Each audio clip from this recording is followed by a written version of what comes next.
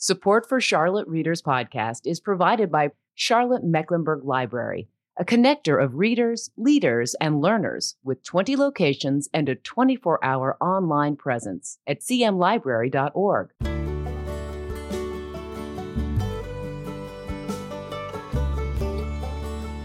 Welcome to Charlotte Readers Podcast, where authors give voice to the written words.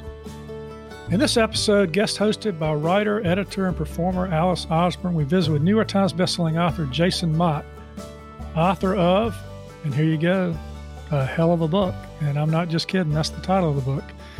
In Hell of a Book, an African-American author sets out on a cross-country book tour to promote his best-selling novel. The storyline drives Jason Mott's novel and is the scaffolding of something much larger and more urgent. Since his novel also tells the story of Soot, a young black boy living in a rural town in the recent past, and the Kid, a possibly imaginary child who appears to the author on his tour. While the book is at once about family, love of parents and children, art, and money, there also is the tragic story of a police shooting playing over and over on the news. Who has been killed? Who is the Kid? Will the author finish his book tour? And what kind of world will we leave behind? Mott says he has been writing this book in his head for 10 years. My name is Landis Wade, and I'm the host of this podcast. I'm a recovering trial lawyer turned author turned podcaster of books and stories, and I really appreciate you being here with us today. You can find out more about me at my author website, landiswade.com, and I'd love to have you visit. For all things related to the podcast, check out charlottereaderspodcast.com. You can find a lot of great resources there. We have show notes of every episode with pictures of the authors, photographs of their book covers, links to their websites and social media, and more. And we have the community blog there. It's a collection of readerly and writerly content provided by writers in the community and authors who've been on the show. And you can sign up for the book report at our website, charlottereaderspodcast.com. We send it out every 2 weeks. It's free. We don't spam you. That takes way too much time. We just keep you updated on what's going on with the podcast, provide a dose of inspiration, provide some free content from time to time, some links and other fun stuff related to the reading and writing world. We're a proud member of the Queen City Podcast Network and the Authors on the Air Global Radio Network, a collection of author-hosted podcasts putting out this kind of content to a worldwide audience. And you can find us pretty much anywhere you like to listen to your podcast. You can also check out our Patreon page. That's patreon.com/Charlotte Readers Podcast. This is a place where we provide exclusive content for our supporters. For just a few dollars a month, we provide access to exclusive audio interviews between me and authors who have appeared on the show, where they share their wisdom about writing and the business of writing. It's a great way to get a good education if you're a lifelong learner like I am. But enough with this prologue. Let's meet today's author. Our guest host is Alice Osborne. As I said, she's an experienced poet, performer, and editor from Raleigh, North Carolina. She's an award-winning author herself. She plays fiddle, mandolin, and banjo. We're not going to do that today, but she's done it on the podcast. You can listen to her play her guitar on Charlotte Readers Podcast. Just check out our guest list and find her there. And let me just tell you, listeners, before we leave you entirely, we're going to jump over to Patreon after this episode's over. We're going to talk with Jason about writing in third person. But right now, I'm turning the microphone over to Alice Osborne to welcome Jason to the show. Hi, Jason. Welcome to the show. It's so wonderful to see you here. Thanks for having me. I'm really excited to be here. I'm excited too. I'm a fan of your work, and we've known each other as colleagues for a long time. Mm-hmm. And you've come to my Wonderland Book Club a few times, and in those sessions, we get to be very real with other authors, readers, and that's why I feel like I have some insight into Hell of a Book. As I was reading, your hometown of Bolton plays a role as a major character, and you are revealing about what it means to be a Black man in America. The character, who is never named in the book, has an epiphany, and he uses imagination. And I know you love superheroes and Nick Cage. So there's this fantasy of, there's a lot of Jason in the character, and there's, it's of course a protagonist that's made up in the novel. But And the biggest thrill I had was what it's like to be on a book tour, a major book tour, since you have experienced all of that great nonsense that goes on. So my question for you is, what made you decide to take this leap of faith, this leap of courage? Because this is courage right here of making this departure from your other works of fiction. What made you do it? It was sort of to a degree, it was a bit of inevitability. And I've been trying to, so the backstory on this novel is, in 2012, when The Return came out, I went on a really big book tour, and it was very frantic and exciting and all those kinds of things. It was very comedic. It was a lot of fun, but it was also exhausting. And, it was the whole wild experience that I didn't expect and didn't know what I was getting into. And I wanted to write about that for years. I was like, because I would go to readings and I would tell the stories from book tour and people would love it. So I said, well, I got to write about that at some point. So a few years back, maybe 2017, 2018 or so, I started writing about this author on book tour, had none of the personal, it was personal, but it was also very kind of exaggerated. So like the things that are in Hell of a Book weren't there yet. Just the framework was there of like an author on book tour. I talked to my agent about it. My agent wasn't very impressed. had some friends read it. They weren't very impressed. Like everyone was kind of like, it's funny, but it's not really doing anything beyond being funny. So I just kind of put it on the back burner. And around that same time, there was and there still continues to be so much news of, shootings of Black men being shot by police. And particularly at that time, it just felt so much larger than it had been. Again, it's been going on. Like, it's nothing new, but there was that moment of kind of this conflagration of all these things and just the way they kind of built outward to become so large and so overwhelming. And I was talking to a friend on the phone. We had spent weeks discussing it, and it was just becoming overwhelming. And I said, well, I got to write about it somehow. So I started writing about this boy who kind of was me, but kind of wasn't me, because it was this weird mix of personal memoir and just fantasy. And at some point I said, oh yeah, I've got that author on book tour story. What if I just combine these two into like a weird project? And I didn't expect it to work. I was really nervous about it because there were so many chances that I took in the writing of it. There was a point when I as authors, you have to control your work to a certain extent. And I did definitely control the work to a point, but there was a point where I just kind of let it go and let it mutate on its own. And I didn't know what the mutation would bring about. And that was a really bit of a nerve-wracking moment for me. And all of a sudden I had this project that was me, but wasn't me, that was about all these topics and yet was about this comedic side of things. And I sent it to my agent and she absolutely loved it, which I was really surprised by. So that was good. Because there's an agent in there, and she's so funny, Sharon, the agent. It's funny because one of the first things when my agent read the book, she emailed me. She goes, "Oh, I love it, but let's talk about it. Let's go on the phone and talk about it." And we get on the phone conversation, and literally the first thing she says is, she goes, "First of all, before we talk about the book, let's talk about you and I and how you see agents, and let's talk about like, have I done anything to you that you want to talk about? Like, let's really discuss us first before we talk about the book." And I had to reassure her. I said, no, you're a wonderful agent. Because she is. I love her so much. Sharon is the character in the novel. She represents a feeling. Like I think of the entire novel as kind of like impressionist artwork. Like it's not meant to be realistic. It's meant to give you the feeling that I had. So I did have like some publicists when I was on tour who were very kind of demanding, and like we've got this running gag about having to wear a sport coat to interviews, and there's a whole long backstory behind that, which is really, really silly. But yeah, the agent in the novel is not my agent. I'll say that and be happy with saying that. I figured as much, but you drew on a lot of sources.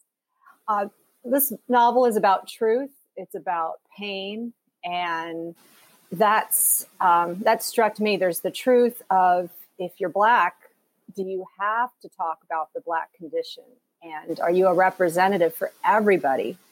And the character who is never named in Hell of a Book has this ongoing struggle with that. And it's a psychic break of, I'm not Black. Oh, I am. Oh, how did that happen?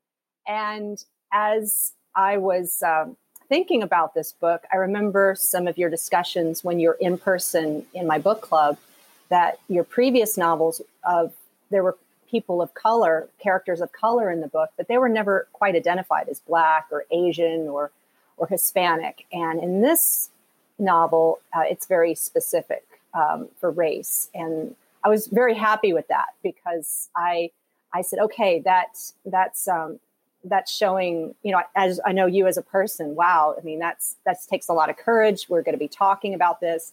And that was about halfway through the book. And then it goes into a deeper dive about mothers and fathers of Black children and the pain and the suffering and never quite being in your own body and the fear.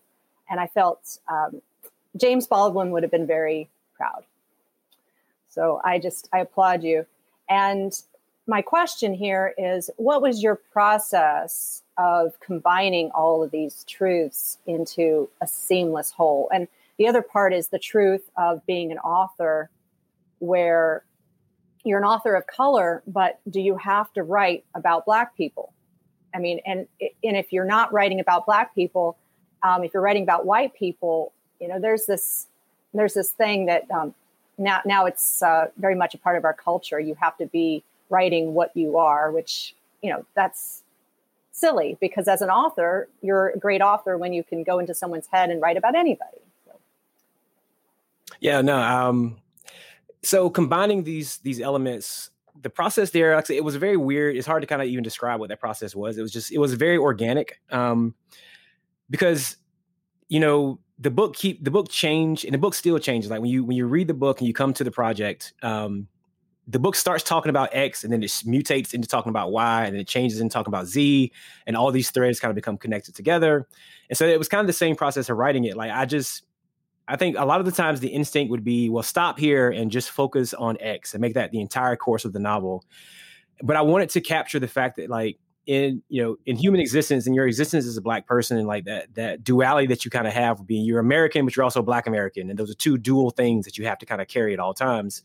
You're not allowed to pick one and just have that be the one thing that you are. You have to be able to navigate both. So I wanted the novel to reflect that. I wanted the novel to be this thing that reflects the many dualities and the changing state of being, the fluidity of being a minority in this country, and the way you have to just be a chameleon at times and change and still be able to approach topics intelligently and still be able to live your life through a certain means. So I wanted the novel to kind of reproduce that. The process for it was just really long, a lot of revisions. Like I say, it was, years of writing and revising and trying to just fine tune things and not let things get too loud, not things be too quiet. As for that duality of like being an author, but being a Black author, like that, there was a lot of frustration that I had to write through in this novel, because that's been one of my most frustrating points of being an author. Is that when you are an author of color, or even just a female author, or like any kind of minority author, like you're not allowed to just be the author. Like it just can't be. Like no one lets it happen. Wherever you go to an interview, they have to ask you, what's it like being a Black author? They have to ask you, and I understand it. Like I really do.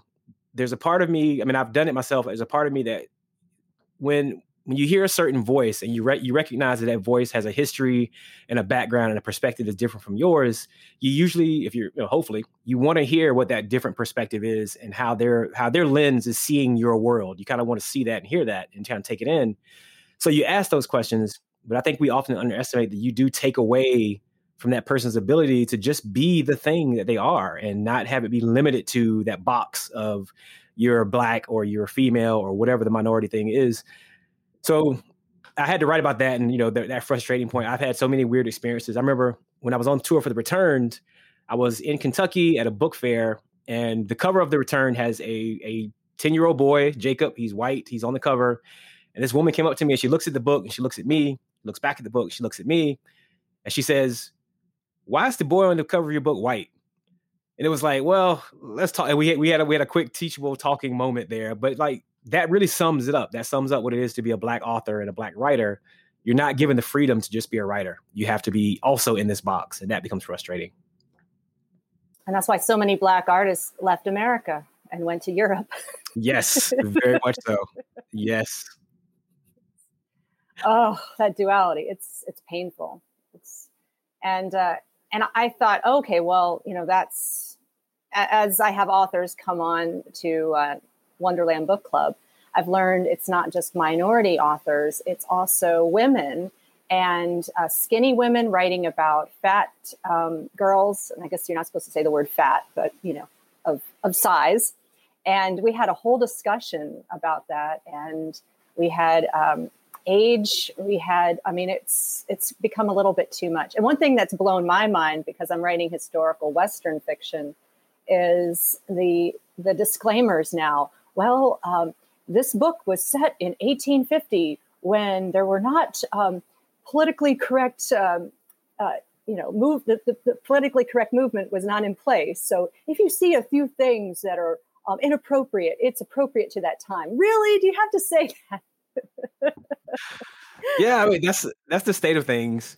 And it's funny because again, it's nothing that I understand. And I'm against, but I'm also not against, if that makes any sense. Mm-hmm. Because society always goes through these kind of overcorrections on both sides of the fence. Yeah. Both liberal, conservative, whatever you want to call it. We swing back and forth. This pendulum comes back and forth.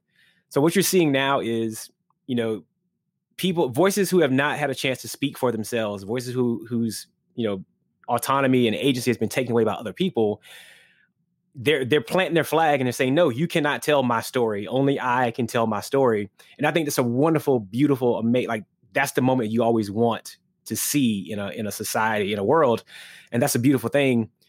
But the pendulum is 1 or 2 degrees a little bit too far sometimes. Like I say, you should be able to write, a white male author should be able to write Black characters or female characters or whatever. You should be able to write the characters that you want, as long as you are doing it with a proper authorial intent, where you treat the character respectfully, you treat their story respectfully. I think that's fine.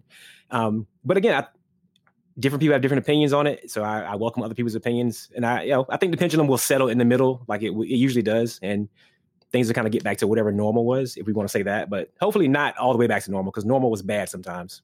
It was. I think this is a good time for us to hear some of your book. Oh, cool. Yeah, I got a selection here, and actually you picked the selection out, which is terrific. Oh, I did. Okay. It's funny because I'm still learning how to show this book to the world, because it's been behind the scenes for so long. This is actually my first sitting reading, probably time with it. So I'm still learning how to talk about the book and how to get it out there. So it's always fun. So this section here is about the boy Soot. And to just kind of recap for people who haven't come to the book yet, there's this author on book tour, and he meets this 10-year-old kid he keeps seeing over and over and over again. That's the main kind of storyline. There's also a secondary storyline that you encounter about this boy named Soot, who's also around the age of 10. And there's some hints as maybe they're the same character, maybe they're not. It's hard to tell.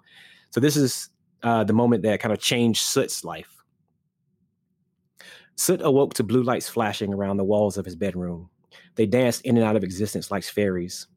He heard his mother's voice screaming his father's name. There was horror in her wails, the sound of things falling apart, the sound of dreams breaking. Soot scrambled out of bed and raced to his mother. She heard his footfalls on the old hardwood floor, and without taking her eyes off of whatever it was she was watching outside, shouted, "Go back to bed, please." She wiped her face and stepped out into the front door, onto the first step of the stairs. She moved slowly, like walking along the edge of the world.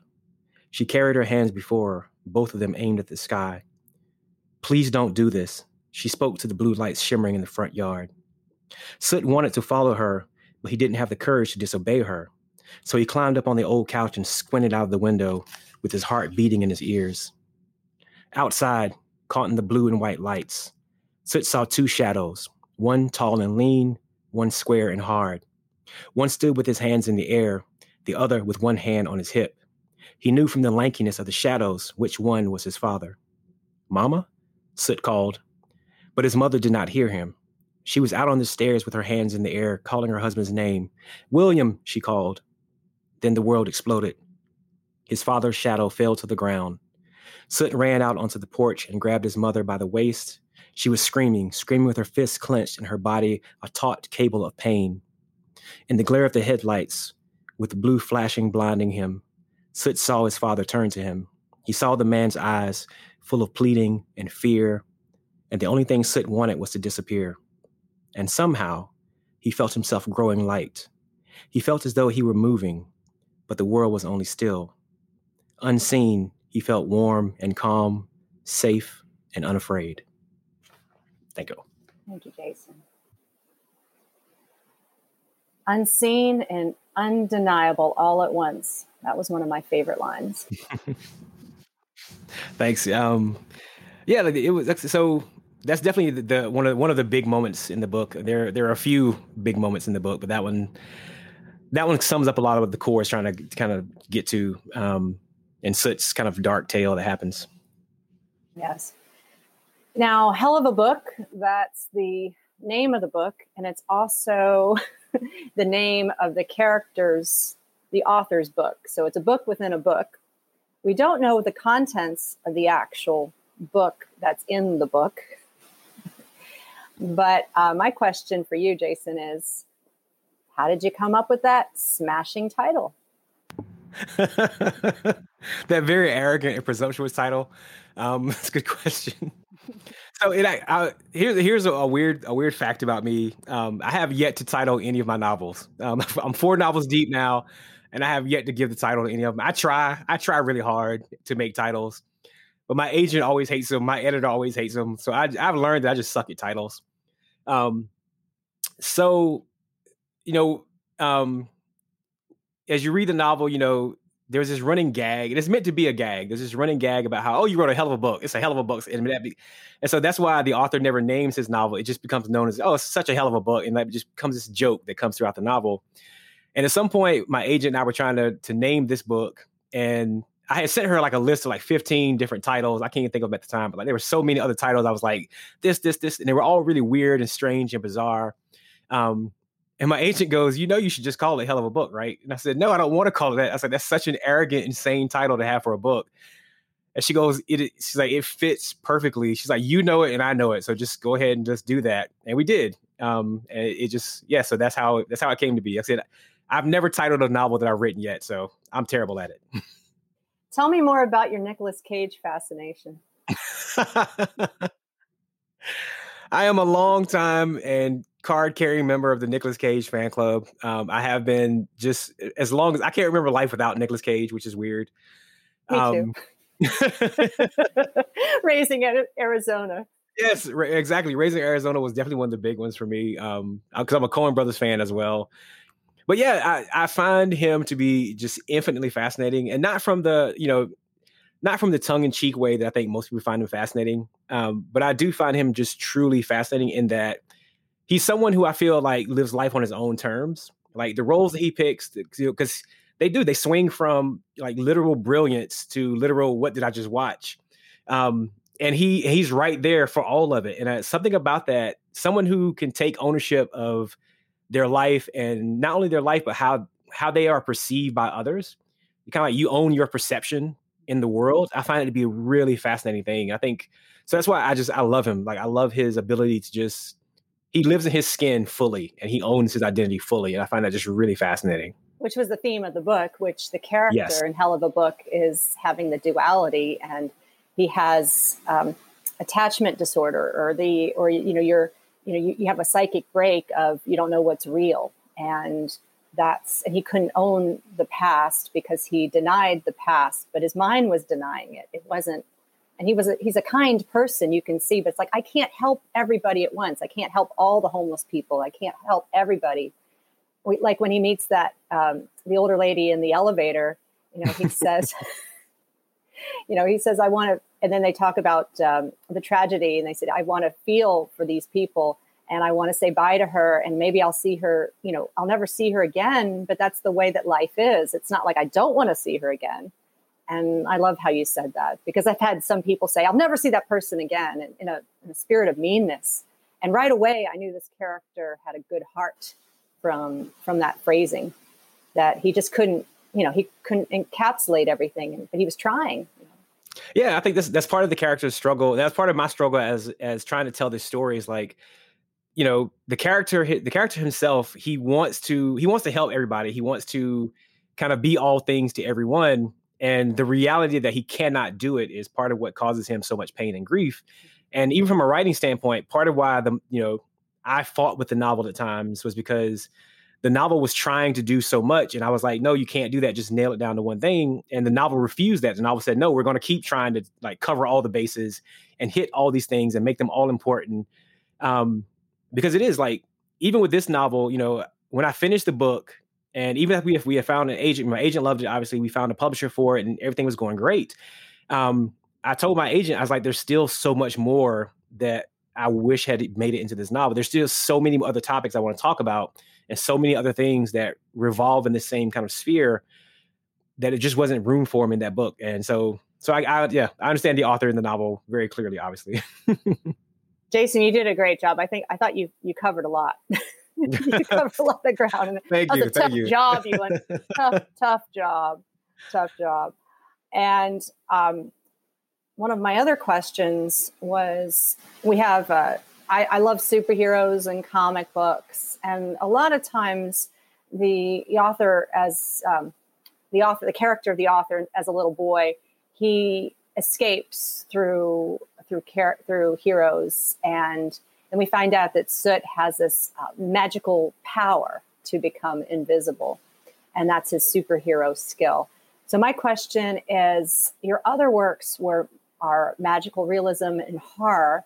And how would you categorize this book? Because it is real life horror and magical realism, and also elements of the superhero. Yeah, I'm not sure how to qualify it, how to actually kind of, it's funny because like, that's the question I've had from a few people. It's like, how do you what box does this book fit in? And magical realism, high concept, whatever you want to call it, that genre, I think that holds a lot of the book.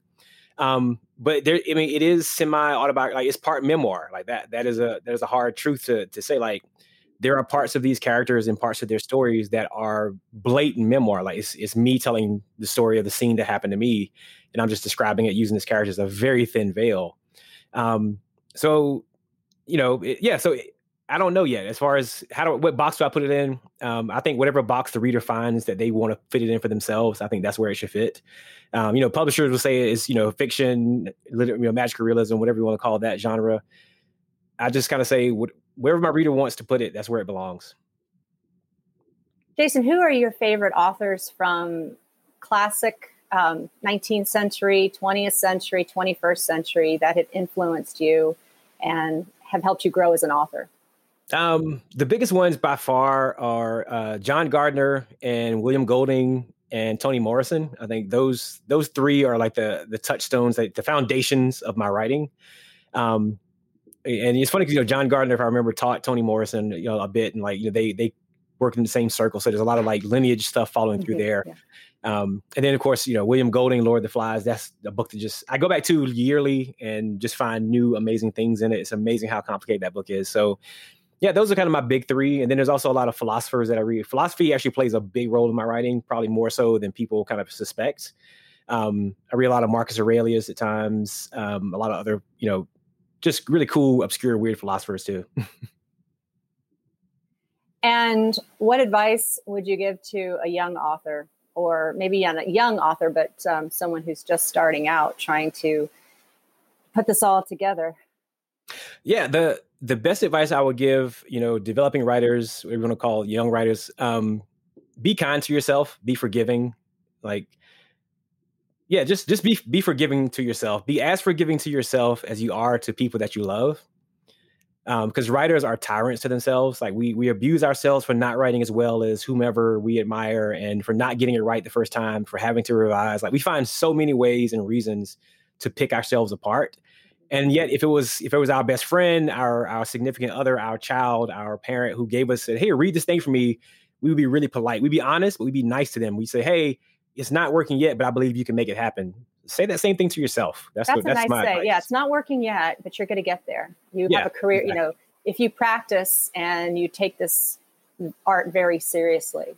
Yeah, putting yet on the end of a sentence is such a forgiving thing to do. And I think people should do that more often. Well, you started publishing as a poet and you made the leap to fiction. How is poetry helping you now as a novelist? Now, poetry is such a huge help. Poetry forces efficiency and the ability to succinctly summarize a feeling in a very small space. And that's just the best thing. I think one of the best things writers can do is learn not to be long-winded and just pare themselves down and, really say it once and say it powerfully once. And that's what poetry forces you to learn how to do. One of my, it was so funny, your book. I love that's when the milk ended with Oprah leaving in 2011. Yeah, the publishing jokes were fun. I definitely poke fun at a lot of people that and the thing that I find so hilarious, and I love telling this part of the narrative, is my agent and like all the agents in her office, like people that she sent this book to, like before we sent to editors and stuff. And even after we found, like we were shopping for editors, people inside publishing was like, nobody wants to hear about publishing. Nobody wants to hear anything about what's going on behind the scenes. I was like, dude, trust me, people would love to hear the insanity that you guys are getting into. And now when people are starting to read the book, like everyone loves the publishing stories and the wacky agent and the weird stuff. And it's like, so I told I got to do a little bit of a told you so to my agent on that. It's like, see, I told you people would love to hear about your crazy job. And that's, I mean, I'm an author. I've been through the whole publishing. I know this stuff, and I'm still fascinated. And that was something, I'm glad you brought that up, because I was wondering, do non-authors find this fascinating? And you answered my question. Yeah, so far people have found it really fascinating and seem to be finding it really fun, which is, that was the hope, because publishing is esoteric, but I think just the absurdity, I try to make those scenes as absurd as possible.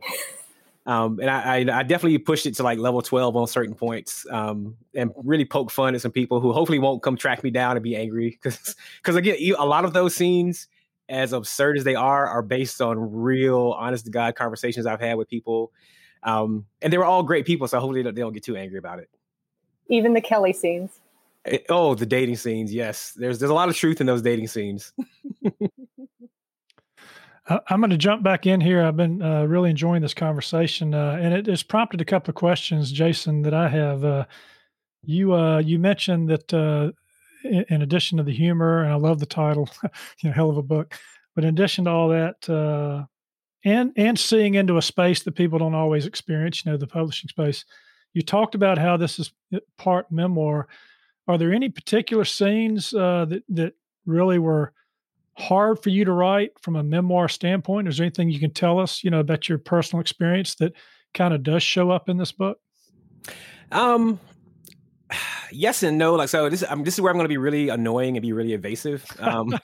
That's your prerogative. So I would just want to go ahead and say it early and just admit that I'm going to be really evasive on this part. There were a lot of really difficult scenes in that book, both from my personal memoir kind of component, and then also just from the component of like being able to relate to, like, my father was not shot by police, thank God. But I empathize with people, and it could have been him. It could have been me, quite frankly. I'm 43 years old. Like I'm lucky to have made it this far. So yes, there were definitely moments that were way personal, but I'm not going to nail down exactly which ones are which right now. Only because as an author, I'm still trying to maintain a little bit of that veil, just kind of a self-protection mechanism. So there are definitely hard moments, and hopefully the reader will find some part of themselves in those moments, though. Well, that's fine. I had my listener ears on when I heard you mention memoir. I thought I'd take a shot at it. I respect that. No, I totally respect that. You should take a shot at that. Yeah. So, and since it took you 10 years, as you said, the book has been in your head for 10 years. What do you hope that readers take away from this book? I hope that this book I hope it starts or not starts, but because there's already a conversation about the things within this novel. I hope it adds to and furthers that conversation, the national conversation that we have about race and about identity and about police and interactions between those three, and what it is to be an American, what it means to exist in a certain type of body in a country where historically that body has not been treated very well. We'll be delicate and say it that way. So my hope for the book is that it finds that people can come to it, they can laugh, they can weep, but they can also leave it thinking. When they close the book, I want them thinking about something they actually read, and I want that to move with them as they go forward into the day for however long it can. That's great. Well, I also usually ask this question, particularly of authors who've written more than one book. You've written 4+ novels now, plus the poetry that goes with it. So, and you may have kind of answered this in response to Alice's question for advice for young writers. But the question I ask is, if you could tell your younger writing self something of value based on everything you've learned that you think would have helped that younger Jason Mott through that early writing career, can you boil it down to anything in particular? Probably similar to what I told Alice about be forgiving. But I would also tell myself to be patient. Because I definitely underestimated how writing takes a long time to learn. It is a much more difficult skill than people oftentimes give it credit for. And it just takes longer to learn it. It really does. And so when I was younger, I was in such a rush to be good at writing, and I kind of hated myself for not being as good as I wanted to be. And it wasn't that I was, not capable of doing it. It's just I hadn't had time. Like it's like logging flight miles if you're trying to be a pilot. Like you just need time in the seat, and you need a lot more hours in the seat than you think you need. And so that's the thing I would tell myself at that younger age. Just be patient. Just get more time in the seat and enjoy the time that you're having. Like don't rush for the next thing. Enjoy where you are, whatever stage you're at in your writing. Enjoy that, and just get the time in the seat. That is really great advice. Something that myself included, and probably a lot of people out there, patience is one of those things that's hard to master. It really is. In fact, I had Steve Berry on. He's only sold 250 million books worldwide, and I asked him. I said, "Well, tell me about your path." He said, "Well, I was a overnight success, but it took 12 years." That sounds about right. About right. Yeah. So as long as we keep that in mind, you can be an overnight success. It's just going to take you more than 10 years to do it. Exactly. Well, this has been a great conversation. Alice, I want to thank you for your great questions today of Jason. Pleasure. And Jason, I want to thank you for being on the show as well. Thanks for having me. This was terrific. Hey, listeners, we're going to jump over now to Patreon, patreon.com/Charlotte Readers Podcast, where you can listen to us continue the conversation. If you're not one of our patrons, consider joining up. Heck, it's only about a cup of coffee's worth of your money for a month, and you can get all this great content. We're going to talk about writing in third person and other things that Alice and I think to kind of pick Jason's brain about in the writing world. So join us. All right, we're signing off. Well, that's it for today. Another fine author giving voice to the written words. You can subscribe to this podcast for free at Apple Podcast, Stitcher, Spotify, iHeartRadio, and most any podcast platform you like to listen to your podcast on. If you like what we're doing, please consider leaving a short written review on Apple Podcasts or the podcast platform of your choice, because when you do, our authors' voices travel much farther and wider in podcast land. And if you're inclined to help us help authors give voice to the written words, and you'd like some member-only content cultivated by our authors and me as our thanks, please consider becoming a member supporter. You can find out how to become a member supporter and more about today's show and all previous episodes at charlottereaderspodcast.com. Thank you for listening. We really appreciate it. I'm Landis Wade for Charlotte Readers Podcast. Charlotte Readers Podcast is a member of the Queen City Podcast Network, powered by OrthoCarolina. For more information, go to queencitypodcastnetwork.com.